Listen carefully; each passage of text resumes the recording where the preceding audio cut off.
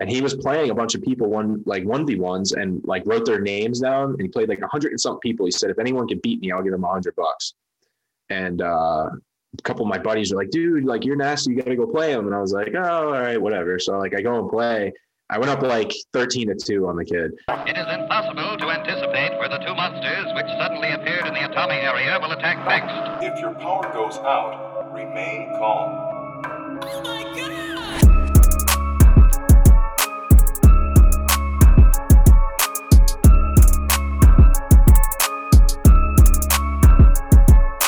3, 2, 1, we gone.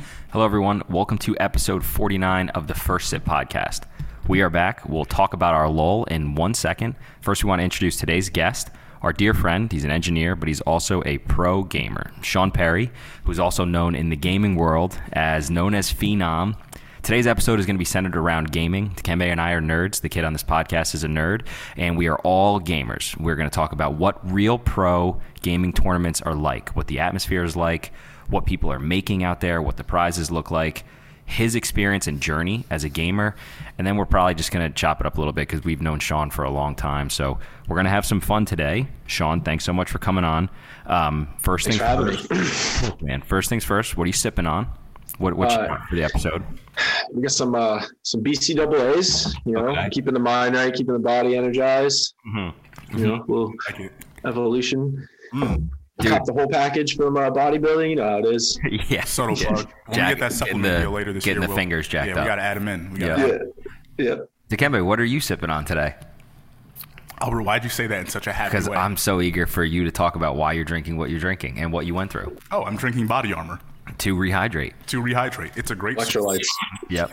About 10% coconut water. Body Armor is filled great. with some great vitamins and minerals for your body to rehydrate. Yes, I was one of the first 40 employees.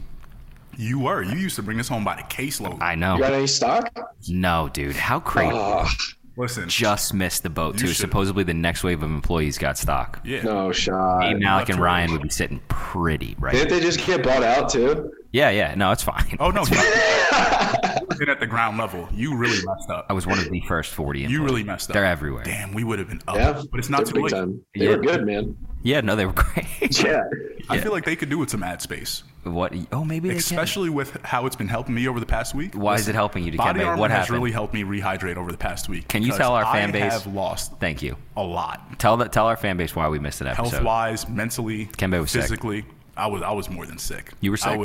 I think I was on my deathbed. You were? I thought you were I don't want to donezo. put that out there because people say words mean. Listen, words matter. I know. So I was on a serious bed rest, but I couldn't get up. Was it COVID? No, I deal with my GERD, right? So chronic acid reflux. So it got to a point where I had a really bad flare-up, a really, really bad flare-up, and it knocked me down for the day and then probably like 5-6 days after that because when it does happen, I mean, I can't eat, I can't really drink anything, so you kind of have to let it run its course. Sure. Fortunately, while it's running its course, it's doing its damage on your body, right? So like I said, you're not able to hydrate, you're not able to eat, so you're starting to drop weight. You're not able to really move around and do normal work because you're just in a fog state, right? So coming out of that, I'm happy to be out of it. You seem happy, bro. Don't want to go back into it. Like I was telling Albert, I haven't drank caffeine in the past week. Maybe that's a little bit about it. Has to do something with it too, but we'll see. He sent me a picture, like midway, he looked like Steve Urkel. I was went in the machine and turned into Stephon. Yeah. Before How much weight did you lose? He was hunched over and everything. He had suspenders on. Totally, probably round number, like 10 pounds. 10 pounds. Yeah. Round number. Yeah. That's a lot. That is a lot. Yeah, 10's a lot. You probably have a wicked low body fat percentage to begin with, too. Exactly. So, to lose 10 pounds is crazy. And that's the thing. It's like you're literally just grasping onto nothing, bro. You would probably die from a paper cut now. I was so nervous. I was worried I might slip. I told you I would slip and fall in the shower, and that would be it. What would happen? I don't know, dude. That's why I was texting you all the time. I really thought you were done. What would happen? When would they find me? I was thinking about it like, how am I going to carry this on? This is why I do wellness checks every morning with the boys. I was like drafting a will for you. You didn't have first sip. I already have that. I got contingency plans. Oh, good. I got my hologram ready to go. Oh, That's the worst part. People would be like, "Yo, where's Dikembe been? He's probably just being Dikembe. We'll hear from him in a week." So I've been dead in my shower. Been dead for 5 days. Yeah. Water's still running. Yeah. Water's still going, and I'm just stuck in there. Yeah, well, we're glad you're healthy, and we're glad you're back. I'm back. Yeah. You're back. Yo, before we get into the whole gaming and everything, you're a fellow sports fan also, Sean, so I just wanted your opinion on tonight. Who do we think's winning, Bama or Georgia? What do you think? Man, I mean, I'm just always going to side with Bama. Right. Especially they just steamrolled them too, right? So it's like it's probably gonna be Bama by 17. Wow. I wonder what the odds are on that. That's probably a juicy pick too. You know what? I could probably look it up. Yeah. Look at you getting excited, trying to gamble again. Well, I mean, the public, I'm sure they'll be listening back on this. He might be right. They might listen back on content wreck. I was watching a show on Netflix about your guys' kind with the gambling problems called we don't on have, Netflix. It's not a problem. It's only a problem when you look. You also check out Bad Sports. Wait a minute. It talks about the negative sides, the gambling world and how it gets into like college sports, professional sports, and about a lot of those scandalous stories that happened in the past. So we're not involved in scandal, bro. It's only bad when you're not yet, but it's only a matter of time until you tell me like, yo, Dikembe, I got this guy from St. Louis. Fix a game for us, man. Bro, Albert was the Pete Rose of the NBC. Listen, man, everybody got to start somewhere. Yep, that wrestling match, I threw it on purpose. Listen. Yep. I had money. All of them. All of them. Talking about taking a lot of dives I took for some gambling. So, Perry, how did you get started with this? Since I've known you, you've always been in gaming, so that goes back to our teen years, at least like 14, 15, you've been doing this. So how the journey start? Dude, I just I don't know, like even when I was a kid, I was blessed with my brother's father. So my brother's actually my half brother. His father worked at like a PC Richards. He was like a regional manager. So we always got hooked up with like all the newest systems and stuff like that. Like we always had everything like right off the rip. So I just always played video games as a kid, like with my brother and his friends and stuff. And then I don't know, I guess just naturally became like decent at it. I never like took it seriously. And then it's a funny story, actually. The way it all started was at the West End Fair. They used to have a gaming tent. I don't know if you guys ever seen it. Mm-hmm. And there's this guy named Donald who like ran it for the company. I don't know exactly what they did, but it was like almost like a little arcade in a tent, basically. Okay. And he was playing a bunch of people 1v1s and like wrote their names down, and he played like 100 and something people. He said, if anyone can beat me, I'll give him $100. And a couple of my buddies were like, dude, like you're nasty, you gotta go play him. And I was like, oh, all right, whatever. So like I go and play. I went up like 13-2 on the kid. Like to start. What was it for 1v1 of what game? Halo 3. Oh, wow. So it was like, right. It was a year after Halo 3 came out. So it was funny. I played a lot of Halo 2. I was a little nerd in Halo 2. I was like one of those like 10, 11-year-olds that like was way better than I should have been. It was like really high. I was like a full level 43 in team snipers. Like I was just a little troll basically. And like in Halo 2 to get above a 40 was really hard. Like there's maybe only a couple thousand people that had it legitimately. Okay. And how then you were at I was like 10, 11, maybe 12. And Halo 3 came out when I was 13, 2007. So I was 13 when Halo 3 came out. And I didn't like it when it first came out. I didn't like it at all. And I played like other games like Call of Duty, Gears of War, stuff like that. And, just casually, after school, whatever. And then after I played this guy at the gaming tent, he hits me up. So he's actually one of my buddy's older brothers. He was like 6 years older than me. He hits me up and on like Facebook or something. Was like, yo, man, like me and a couple of guys are going to Dallas for an MLG tournament like next month. Like, do you want to come with us? And I was like, sure. Like, 14 years old. Like, okay, like, yeah, whatever. So like that was my introduction. I never played like MLG like competitively. I was never into that stuff. So they kind of showed me the ropes to like get into the scene. We went there. We went to that event. We got knocked out in like the third round. Like it was a joke. And then that kind of gave me the bug, of like, wow, this is a lot of fun. Like so those experiences like that, the MLG tournaments back in the day were like, 256 teams of 4 plus your FFA bracket. They had like Gears of War was also there, Rainbow Six Vegas, like thousands of people went to these events. Like it was, at a convention center in Dallas, like, and it was really like the production was sick. I'm sorry, what'd you say? And so, like, what year is this? Like 2007, 2006? This was 2008. So this was like November or October of 2008. Gotcha. Yeah, because I want to try to like paint like a timeline for people who are listening, like to how long you've really been doing this. You know, yeah. You realize that this is like you said, there was thousands of people interested in it back then who were really going to competitions. And you have seen the changes over the past 10, 15 years now. So that's probably, and once again, most people are just looking at gaming now and hearing it in the grand scheme of things and thinking it's really picking up now. But like we said, we have been nerding out on this stuff forever. So was there, and it looks like you got a question, Bert, but is like, was there a point where you realized that there was a serious divide for you? Like, or was that gaming tent, right? Like that showdown at the gaming tent, was that the point where you realized like, oh, I'm really like, it was like, I guess it was that event, like just going to that event and seeing all that. Like I had no idea what to expect. And you just see like the whole production value of it, like is just sick. Like all the lights, the lighting, like this, the way everything was set up.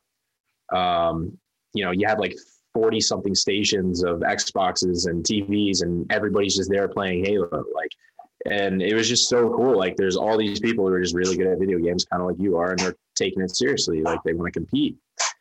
And, you know, I just kept with it, like playing online and stuff, like matchmaking, and then like just getting more involved with networking with other people. I met some people at the event, you know, and then after a couple months, it became obvious that like I was much better than those kids that took me to that first event, right? So like I progressed like much quicker than a lot of other people. So by the time like 2009 rolled around, I ended up going to no events. I went to one event in Columbus just as a spectator. It was a ton of fun. You can play on like open stations. They have like FFA stuff. Like it's just a lot of fun. It was just a lot of fun to go. What does that stand for? FFA? Free for all. Oh, okay. Nice. Yeah, so that's MLG. 8 people in a lobby, everyone for themselves. Yeah. What's MLG? You were saying that earlier. Major League Gaming. Oh, okay. Yeah, so MLG was the pioneer of competitive esports. Like they were the flagship. Like Halo 3 was the thing. Like it was Halo 2, then Halo 3. And there was a ton of hype around it. They had all kinds of sponsors like Doritos and Dr. Pepper, like got involved, Red Bull. And that's where like your legends came out of it, like the Walshy and T-Squared. Like T-Squared was on every Dr. Pepper bottle in the world for a while. There's like a picture of Obama with T-Squared space on the Dr. Pepper bottle. Like pretty, yeah, like it got pretty big in like 2008, 2009, 2010 was like MLG's heyday. Like that was really huge. And that's like, right, you know, 2010 is really when I got super into it. And for that season. And that was like at the end of that season, I took 4th in the free for all out of like a total of like 8,000 competitors or something like that. Wow. Yeah. So like I got sponsored by Doritos to go to the event. Yeah. They threw me like a little stipend. That's cool. Yeah. Paid for me to go per diem, all that. And I was like 15 years old. So it was pretty cool. And then I just played in the free for all event and yeah, I got 4th place. But just to give you like an idea of like where it is now to where it was back then, I didn't get paid anything for taking 4th place out of 8,000 people. Well, I'm so happy bringing that up. Yeah. So like where you said MLG was kind of like, you know, the main pioneer in the early days of esports and things like that. Now you see there's so many smaller little groups, right? Like little cults of gamers that have kind of like linked up and formed either their own group, right? Or now they're getting sponsored by other companies. So like, what does that look like now? So yeah, the landscape's totally different now. So you had MLG back then, which basically ran Halo. And then you had games like I've mentioned before, Gears of War, Rainbow Six Vegas. They were much smaller scenes. So like if Halo had 250 teams, Rainbow Six Vegas had 30 and Gears had 50. Okay. You know, the prize pools were like way less. Like for those events back then, like your first place team took $20,000. And then for the national championship, it was 100,000. That's a lot. And you had like 4 or 5 of those events a year. Now, like the prize pool for HCS, which is the Halo Championship Series, is like, it's ridiculous. It's like 2.6 million right now for the season. Like, don't some of these guys game like on a monthly basis and do tournaments where they're each taking home like $10,000, $20,000? Yeah, so I don't know how it works with the individual like tournaments because they do it like season based now. They have like qualifiers, and they do regionals, and then they have like worlds where they bring in teams from all over the world. Now, nobody really can compete with the North American teams. You have like maybe 2 European teams that can kind of compete, but nobody outside of America has a chance of winning, really. Oh, really? So, yeah. Oh, so we do this on a global level? Yeah, I didn't know that. Well, in Halo, we do. Halo and COD, we own. Really? Like, yeah, for sure. And Apex. What don't we do well in? Because I used to be killer at Command and Conquer. Do they have any like global Command and Conquer championships? And Roller Coaster Tycoon. I shut it down. Yo, so they got like League of Legends is like that, right? It's basically like Command and Conquer, same kind of system, if you will, strategy based stuff. And we don't stand a chance in that game. The Asian kids, like the Koreans and stuff like that, they absolutely have a lock. Like StarCraft is another big one. All those types of games, even like Valorant, like Counter-Strike, like we don't stand a chance. I wonder why. I wonder what the difference is. I wonder why we have like such an advantage in COD and Halo and Apex, and like Asia and Europe is more advanced. Well, those are more like strategy and simulation based games. So what's that saying? Like we're just more aggressive. We're just dumber. Really? We're just dumb. It is a cultural thing. We play first-person shooters. They just don't. Interesting. You know? It's like Canada plays hockey. We play football. Right. No, that's true. That makes sense. You know what I mean? I was going to ask about that too. Like you probably, or I don't know, you hear the conversation a lot with parents too when they see their kids playing games all the time. They're like, how does this translate over into what you're going to do now in life? Right? And you say like, okay, other cultures might be able to translate certain like knowledge to games, right? And it's like, okay, it makes them a better gamer, but do you notice like there's certain skills that you can now take into your work life, like your adult world, you know? I think I don't know if I gained any specific traits to carry over. I will say that I think video gaming in general is really good for brain power in terms of like problem solving, information processing, stuff like that. Now, when you do it at a highly competitive level, like I was, there's it's like any sport, right? Where, you have practice, you scrim against teams, you do film sessions, you watch other teams' VODs and rebroadcasts. And so it's like any sport. So in that sense, it's, you're putting in the work and the time. And, so I guess that's like a good, like life, experience to undergo. But that, you can apply that to many different, any sport or activity that you're, passionate about.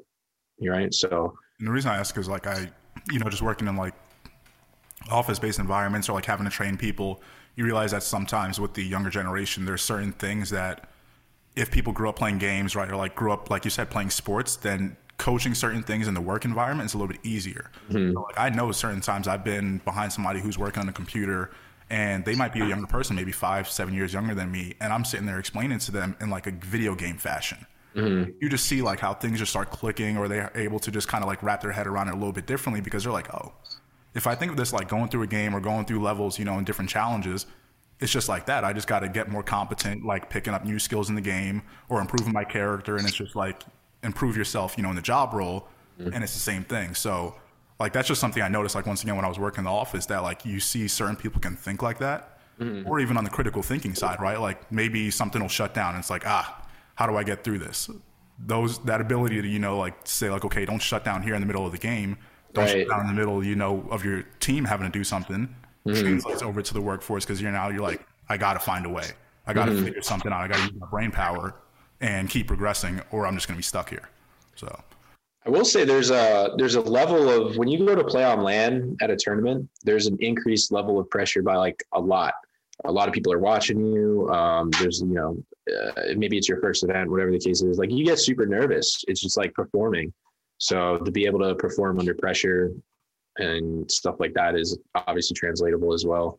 Yeah, bro. Imagine hitting a drive in front of, yeah, that's what I'm saying. Pro golfers, dude. When I went through the PGA down in Kiawah Island, they have 20,000 people surrounding the tee box. Yeah, that was insane. That many people watching you tee off, no shot. No shot. Someone's dead. I can't even. I can't do it myself. Just thinking about myself. No. 20. Oh my gosh, dude. When Phil Mickelson hit his shot walking up to win the PGA Championship, he had like 18,000 people behind him on the fairway. Like they were standing behind him, and you're just chilling. And they were like around him, like one fall shank, one dude's asleep. Like you're going to the hospital, you get hit. Like you're saying, after a while, you just start building up that you just realize you just do this. Yeah. Yeah. What's the craziest tournament you ever played in? And like, what was the landscape like? Like paint a picture. Craziest tournament in terms of what? I don't know. So, like, for example, say, or even like my run in the tournament was crazy, or like just the atmosphere was crazy. So, like, you know how like at the Super Bowl they bust out all the bells and whistles, right? The halftime show is insane. Mm-hmm. Do they do the same thing? Like, what's the Super Bowl? What was the best gaming? produced? What was the best produced competition? Like, where they have the best equipment. You get the like what sponsors food, were dropping snacks. millions? Yeah. Right. So the old MLG tournaments. It's actually funny if you were to bring up like a YouTube video of it. They had what was called Main Stage. And it was this giant like production area. And basically you had your two teams that were like stationed at the front with like a backdrop of, sponsors, lights, all that stuff. And then you literally just had like a bunch of bleachers like set up all in front of them. Again, with the whole like lights and production stuff, all that hoopla. And that scene was crazy, man. Cause like the sound and like you had on the behind the players, you had like the projected screens of like everyone's gameplay and stuff like that. So you had all 4 POVs from each team, like right above them. So everyone in the main stage can watch that. And, like if someone hits like a crazy, like no scope or a double kill like that, like everyone just starts going nuts. And like, you can like, if you're sitting there in the main stage area, like it was just so loud, like so crazy. And it's cause it's real tight. It's not like a big area, but like a lot of people in there, like it gets really loud. And playing on that main stage. So I played on that main stage when I was in the finals for the free-for-all. And it's just like when people start cheering like that, like everything, even with this exact headset is what I wore. Not this exact one, but the same type of one. You just can't hear any game sound anymore. Like you just don't hear anything. It's just like, it gets so loud in there. And it's actually interesting because we haven't seen that level of production in a long time because MLG dumped a ton of money. They had a lot of sponsors. They dumped a lot of money into it. And then they fizzled out because Halo fizzled out. Halo took a turn for the worse after, when Reach came out. And then it wasn't until Infinite came out and I went to Raleigh and the production there was actually really good. They brought a lot of that aspects back. And there's a lot of people there, a lot of spectating, the whole production value of it. I'll give them credit. It was really well ran. What was the top prize there? Because that was the one you just went to, right? Raleigh. Yeah. Again, I don't know. I want to say in the neighborhood it was like 80,000 for that one. But it was literally called like a kickoff qualifier. Like it wasn't like one of the main events. So like when they have Worlds at the end of the year, that will be like a $1.5 million prize pool. And they'll have like 3, 4, or 5 events leading into that. What's the like the highest paying game right now out there? Do you know? Was it like Fortnite, probably Apex? So yeah, that's the interesting thing is comp gaming doesn't have like a ton of money in it. It's transitioned so much. It's everything's focused on content now and streams and stuff like that. Right. So even like your top Apex kids, make their money, or top Halo, top Apex, top COD kids, they're making most of their money off of their salary. Right. Nick Merckx doesn't make his money at tournaments. No, he makes it streaming 100%. Right. And then you have your pro players, some of them like Hal, like Imperial Hal in Apex, right? He streams, gets 30,000 viewers. He makes a ton of money off his stream. Right. Way more than he makes off of his salary with TSM or his tournament winnings. In order to make money in competing, you have to win. So if you're not regularly winning, you're not making like a livable wage. So if you're a pro player who's dedicating his life just to gaming, obviously you're making money streaming on Twitch, which is a streaming platform. If you get signed to a professional organization, which you have been before, are there players out there that have like set salaries that are making actual? Oh yeah. So all your tier 1 orgs, right? Like your like TSM, Sentinels, FaZe, NRG, yeah, all those types of orgs, yeah, they're paying their guys a salary anywhere between $2,500 a month to upwards of $15,000 a month, depending on the game and depending on how good you are. The TSM kids probably get paid a ton, right? Like Hal and them. We're not good enough for that. Not for us, but when we start sponsoring these gamers. Oh, yeah. So like, when we start FSG, right? Like First Sip Gaming. Like when we were That's good. I like that. Right? You see, we do that. Is good. FSG sounds good. So like, and we send you some First Sip drink, right? Yeah, it's got some staying power. Another thing I was thinking of while I was on my bed rest. So, right, we work that in and be like, get him in like a nice headset with the logo on the side. You see it. You see the vision, right? We're just gonna have to censor him a little bit. Keep getting more numbers for us, right? So we can really build this out because we got some things coming over the next couple of years. Okay. Hey, I'll run your gaming department. Philly's making moves in the esports category. So did they finish that stadium down in South Philly? I have no idea. Yeah, they were. I think it's done. Yeah. I think. About that? No, I didn't. They built a gaming stadium in South Philly, like an esports, like an esports arena. One of the first of its kind. Yeah, that's kind of cool though. Yep, it'll probably bring like 6,000 capacity or something like that. We gotta talk to Hannah actually about it because I think one of her friends was involved in the development of it. But sure. I'm happy you brought up like all that stuff because like you think people are so wrapped into like. We were just talking about football, right? Like football is one of the biggest things in America, if not the biggest sport, most popular sport, right? Bar none. Like everybody, it's not even close. Yeah, people stop once a week to do one thing and watch football, right? Correct. So like when you think about the future, though, more and more kids are playing games. More and more kids are watching people on Twitch, right? Like we talked about, sure, a platform where you can go and watch people stream video games. Same thing on YouTube. What do you think esports is really going to look like 10, 15 years from now? It's so tough because like if you asked me that question 10 years ago, I would never describe what it is right now, right? So if you told me, first off, like I remember how people used to react when they would hear that you were a competitive gamer playing Halo. Yeah. Like, Albert used to think I was a loser. Yeah, and we were in the games, right? We thought you were on a different level. It was like, yo, this kid, he may not be able to make it to the next part. But like that's what I'm saying. Over the past 10 years, people are now looking at like once again people look at guys like you and they're like, wow, like I want to follow this guy, I want to be that guy, I want to like game like him. 10 years from now, 15 years from now, what is that going to look like now, right? It's like kids are going to I hear kids now getting scholarships. They're going like Division I scholarships and stuff like that for it. That would be a big play if the NCAA got involved or whatever the case. It could be insane. The content creation side, like people now building their whole following that way and saying like, oh, I can just make a name for myself. Yeah, the branding, the self-branding with Twitch is huge, obviously. As far as like competitive gaming, I'll say this: I think the future of it needs to go towards franchising, which COD like tried to do like a couple of years ago, basically. So like you have like your New York Subliners as your one COD team, Chicago Huntsmen. Those are your COD teams now. LA Optic, trying to franchise the way like normal professional sports do. Like you have the New York Knicks, New York Yankees, right? Like that's their franchise in a city. That's how they're trying to do it. I think there's an issue with gaming. There's no parity. So even when you try to franchise your top teams, so even like in Halo, you have about 4 teams that can win a tournament right now. Okay, so that's it. You're going to pick 4 teams, right? Yes, and your 5 through 8 teams are really good. They can compete, but they're never going to win a tournament. Sure, because one just aren't just going to win. Right. Yeah, so like there's this one team, this Sentinels, right? They are, I think they've come top 3 in every tournament for the last like 6 years. Okay, so the skill gap is just unbreachable. Yeah. Got it. Yeah, and they've been teaming together. They're like the Soviet Union of the 80s and 70s for hockey. Like they've just been playing together for like 10 years. Like they're just never going to lose. Stuff. Cool, nice.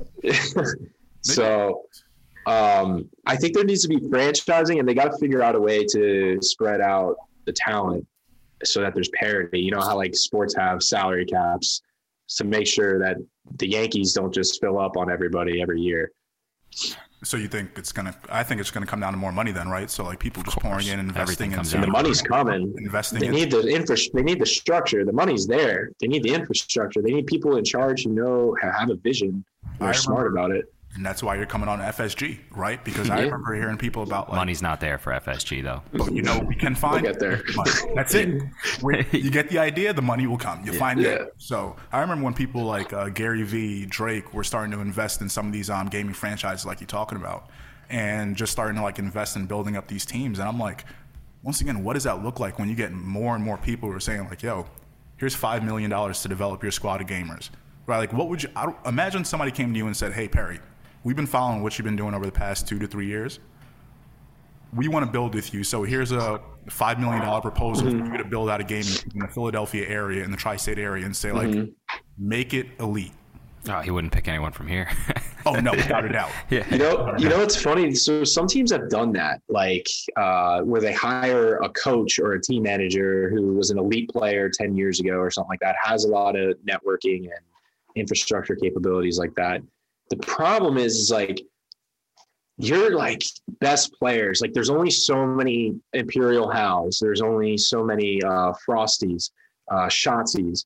You know, just so you guys know, Frosty and Shotzzy are like two of the best Halo players of all time. Shotzi's also the best COD player in the world right now. Right. He could come back to Halo tomorrow, get signed to the best team, would probably be the best Halo player in the world. Just a gifted individual. He's just unbelievable. Yeah. And there's only so many of those kids, and nobody can compete with them.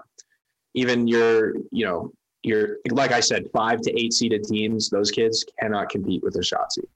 So even if you were to give someone a massive investment and say they're not going to leave their organization. Right. So they're just going to keep winning. Right. Yeah. They can team up whoever they want, wherever they want. You guys bringing that up, though, it makes me think, how many kids right now are between 10 to 18 who are going through Nike and all these football camps who will never make it to even a D2 school? Oh, 99% of them. Yeah. But they're still developing their skills over that time, right? Sure. And even if half of them do make it to some sort of collegiate level of sports or being able to play at that next level. Yeah, 5% of them. It's still growing the pool, right? So, like, when we look back at that and saying, like, okay, over the past 10 years that we've looked at, the pool has already grown, and now it's making more of an impact on the on a global level, right? More people are really tapping into it.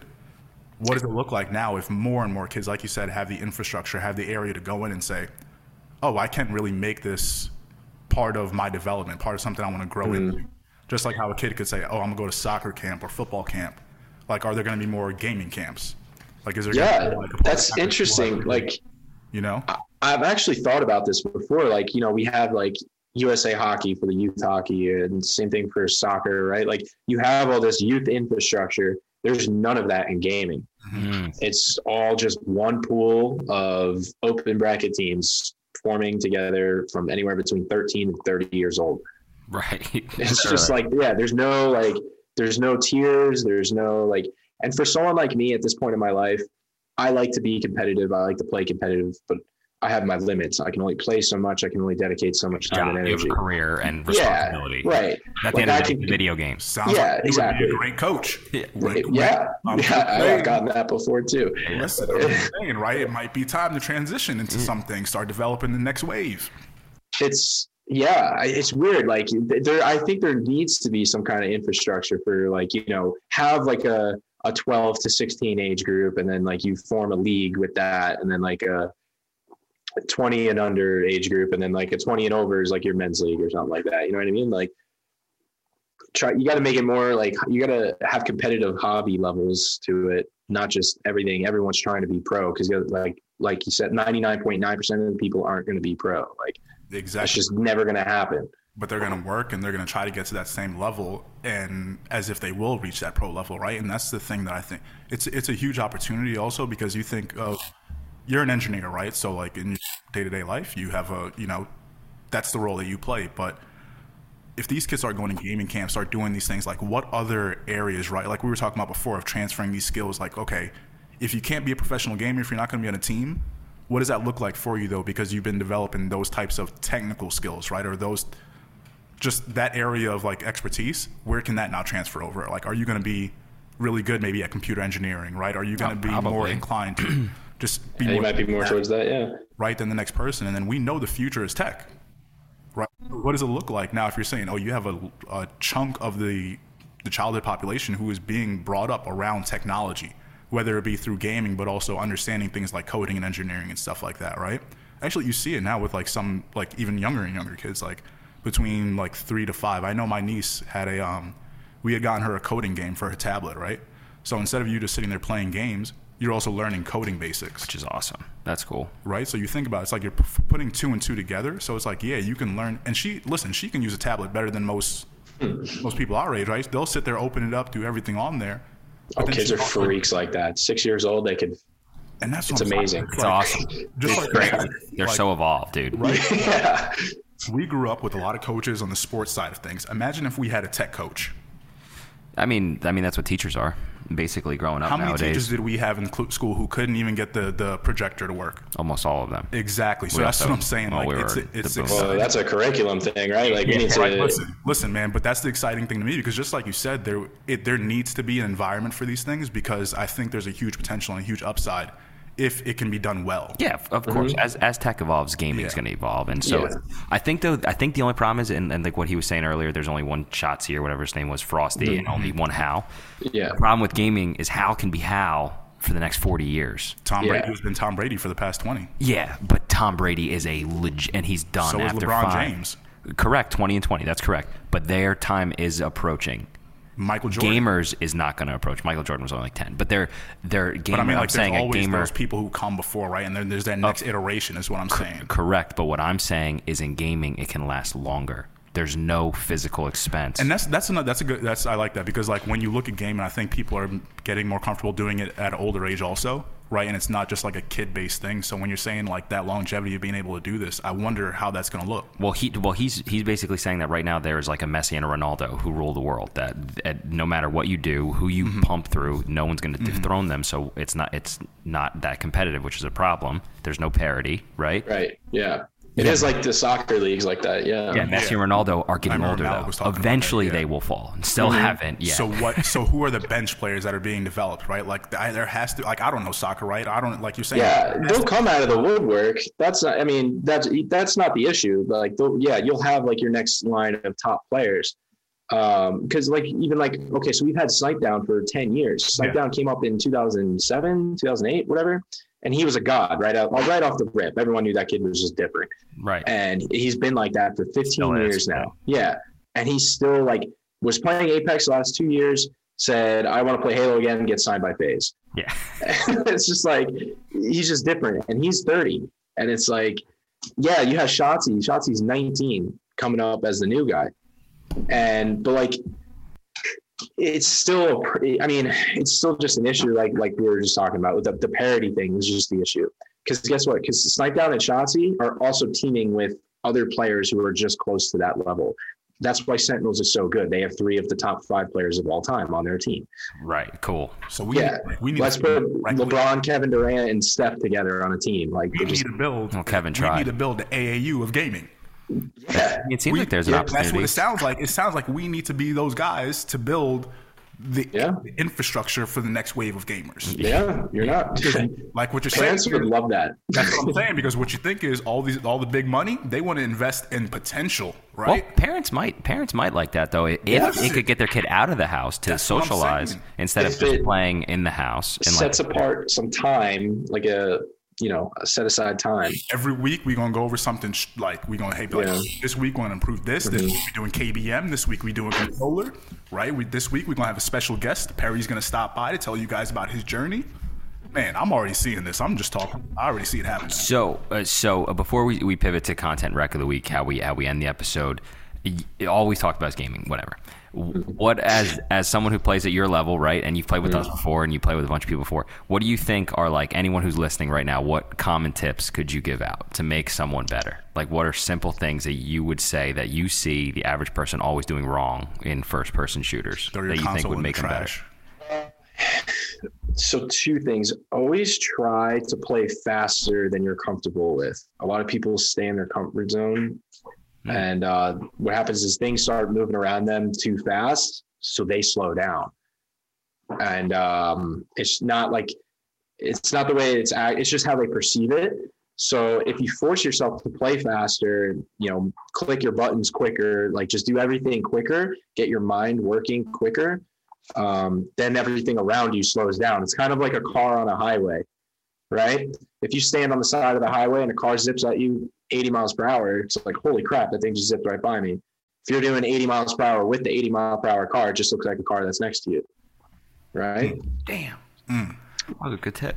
I'm happy with saying that because I've been waiting for those soundbite moments, and that was it. That was nice. So if you were playing with Dikembe's, he would see you whiz by. Yeah, exactly. He's dead before he even knows what blanks. Before he even knows what happens, he's like, damn, that kid's good. I'm like, everything's going good. I'm running around the game thinking everything's fine, and all of a sudden I'm like, Albert, we're being dropped on. And I'm turning around. Next thing you know, we're dead already. We're back Didn't in the even lobby. have the conversation yet. Back in the lobby, back up again. Okay, what's the other tip? Awareness, just general awareness of like just keeping track of like recall, right? Of just knowing where people are and being like proactive of like, okay, I know this guy was here. Now I know he's going to be here. It's like just keeping track of everything, forcing yourself to recall, where people are, where your teammates are in live time. Cause it gets really easy. Again, when you start to feel pressure, and things start to speed up around you, you get tunnel vision because now there's so much going on that you get tunnel vision and you just want to focus on what's in front of you because that's easiest. If you really try to focus on the big picture of everything going on, it opens you up to be able to, make evasive maneuvers, rotate out of a bad position, like stuff like that, or maybe get some help from baiting and switching with a teammate. Stuff like that. Listen, people, you telling me those aren't life skills right there? Be aware of what's going on around you at all times. And drive faster on the highway. And move faster if you got to move. Yeah. No. Listen, drive as fast as you can. Those are two life skills right now, right? First Sip not condone speeding. Life ain't waiting for you. It's flying right by you. First Sip Podcast LLC does not condone speeding. Anybody who has ever driven with you since 2007 knows you don't believe that. Everybody since it's 2007, right? I'm a safe driver. Dude, that's spot on. 2000? No, we graduated in 11. So I didn't get my license in 7. I think you were driving. Probably. Oh, I was probably driving. Yeah, that's legally. fine. Legally, we're not talking about. So how we end the episode typically is with the content rec of the week.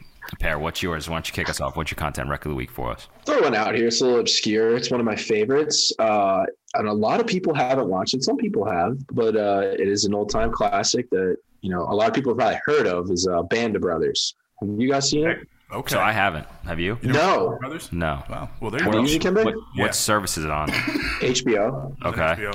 Yeah. So it's it came out in like year 2000 or something like that. It was I believe Spielberg produced it. Around the same times like The Wire and stuff like that. Yeah, it might have been just after The Wire. Yeah, it was like right around the new millennium, whatever. And it's just a recount. Easy Company, a World War II paratrooper, 101st Airborne Company, and it's basically just like their start from training camp all the way through to the end of the war. Oh wow! Yeah, and I think it's like one of the greatest pieces of cinema that you can even come across. It's like what 12 episodes or something like that. That's it. It's like one season, one miniseries. It was like TV series that really like changed the way that like other producers and directors went ahead like building out cinematic shows. Yeah, sounds like a show I like. Shows, yeah, because like you said, shows like that back then, early 2000s, weren't really made that way. Like it was like a movie. It was like Saving Private Ryan, but like more serious, like not as Hollywood, and like over like 12 episodes. Because Spielberg also did Saving Private Ryan like right at the same time. Honestly, probably used the same props and stuff for the two. Like had the same production sets. I wouldn't doubt it if he did. But it's a really good show. I think you'd like it, Albert, a lot actually. Yeah, I'll watch it. You would like it. What's yours, Deke? You would really enjoy it. So, which one did I go with? Stay Close. I think that's the title of it. Mm-hmm. Stay Close. Yeah, Stay Close. It's a new series on Netflix. Harlan Coben really started off the year hot. So, for people who don't know, Harlan Coben is he's an author. I mean, he produces shows now, but he writes a lot of true crime stories, right? True crime mysteries and things like that. Murder mysteries. So this one is about, where do we start with this one? It's about a girl who has an interesting past, right, that she has to kind of leave and cover up. And now she has a new family, kids, moving on with her life. And then, of course, history shows up on her front doorstep. And now she has to answer a lot of these questions, right? I don't want to answer it. So, of course, now she has to try to hide some things. Some people end up dead, but we don't know who is killing all these people, right? Of course, we get to the end of the series, and then who you thought it wasn't the person, but then something else popped up. You guys got to watch it. If you're looking for a good cliffhanger or a good murder mystery, this is one. What's a good one to start the year with? Stay Close. Stay Close. Yeah. Nice. Carrie will love that. Yeah. So mine is Dikembe actually referred it to my wife. What's the name of the thing with Times Square? Oh, what is it? Crime Scene? Scene. The Times Square Killer. The Times Square Killer. There you go. Is mine. I don't watch those kind of shows, but I ended up watching it with my wife, and it was really cool. It's a whole breakdown of this one serial killer from Times Square in like the 1970s going into the 80s. Like the Deuce? What? Who's the Deuce? I don't know who the Deuce is. That was like the area or whatever. Was he killing like prostitutes and stuff like that? Yeah, dude. So I didn't even know that Times Square was like that. Really? Yeah, Midtown was the sickest, nastiest, evil place ever in the 70s. It wasn't evil back then. People were just more sexually just expressive. Insane, dude. And then AIDS was like rampant there. Yeah. It was crazy. But anyway, this guy was an insane serial killer and told the whole story of how they caught him. Mm-hmm. It was cool. Did you hear the part? What was the name of it? I think it's Crime Scene. I think is Times Square Killer. Yeah. The Times Square Killer. Times Square. It was cool, man. It was 3 parts, and it was crazy what the dude did. He was like, they're so sick, those people, man. At first, I thought it was building a little slow because I'm like, God, they're not really talking about the killer too much. They're just talking a whole bunch about Times Square. But I guess it does give a necessary background. Yeah, it sets the stage. Yeah, like understanding like because people think Times Square now, they're gonna be like, oh, the shows, Broadway, all the lights, and just like you said, that's not what it started out with. Yep. Basically, like very different red light district. Yeah. But hey, man, do you have anything else you want to sign off with? I'll just give you a second quick content rec or whatever, just because you mentioned it. On HBO is also The Deuce, which the only reason why I know about Times Square being like that is because that whole show is about that scene. It's not about killing and stuff like that, but it's about that area. It's with James Franco. Oh, no way. Yeah. It's actually pretty good. I think they're like 3 or 4 seasons in. It's still going, I think. So. Oh, okay. The Deuce on HBO. Deuce, yeah. You check that out. And one more question, Perry. Yeah. Have you seen Ready Player One? No, I keep like seeing it. I think it's on HBO actually, or Netflix. It's probably one of the two. I see it. I just haven't watched it yet. Oh, dude, we should have him back to talk about it. I need you to watch. We can't talk about it without you watching. I need you to watch the most important and most impactful movie of the past 20 years. The chemistry movie ever made. We were just talking about Spielberg, also a Spielberg original. And I need Did Spielberg make that? Yes. Wow. Really? That makes so much sense. Yes. It is, Perry. You're going to watch it and you're like, Kem, I see what you were talking about. It's cool. Yeah. Everything we just talked about for the past 30, 40 minutes is wrapped up in that movie. And it shows us where the future is going to be, people. So check it out. On. Yeah. Well, hey, man, we really appreciate it a lot. So thanks so much for coming on, and we'll have you back. And sure, man. No, that was good. I appreciate you guys having me. Yeah. This was awesome. We're going to start working on FSG. Yeah, we're going to start working on FSG. Dikembe's getting back right, and back to the show, back to our weekly episodes. Thank you so much, everyone. Thanks a lot, Sean. And as always, enjoy the first sip.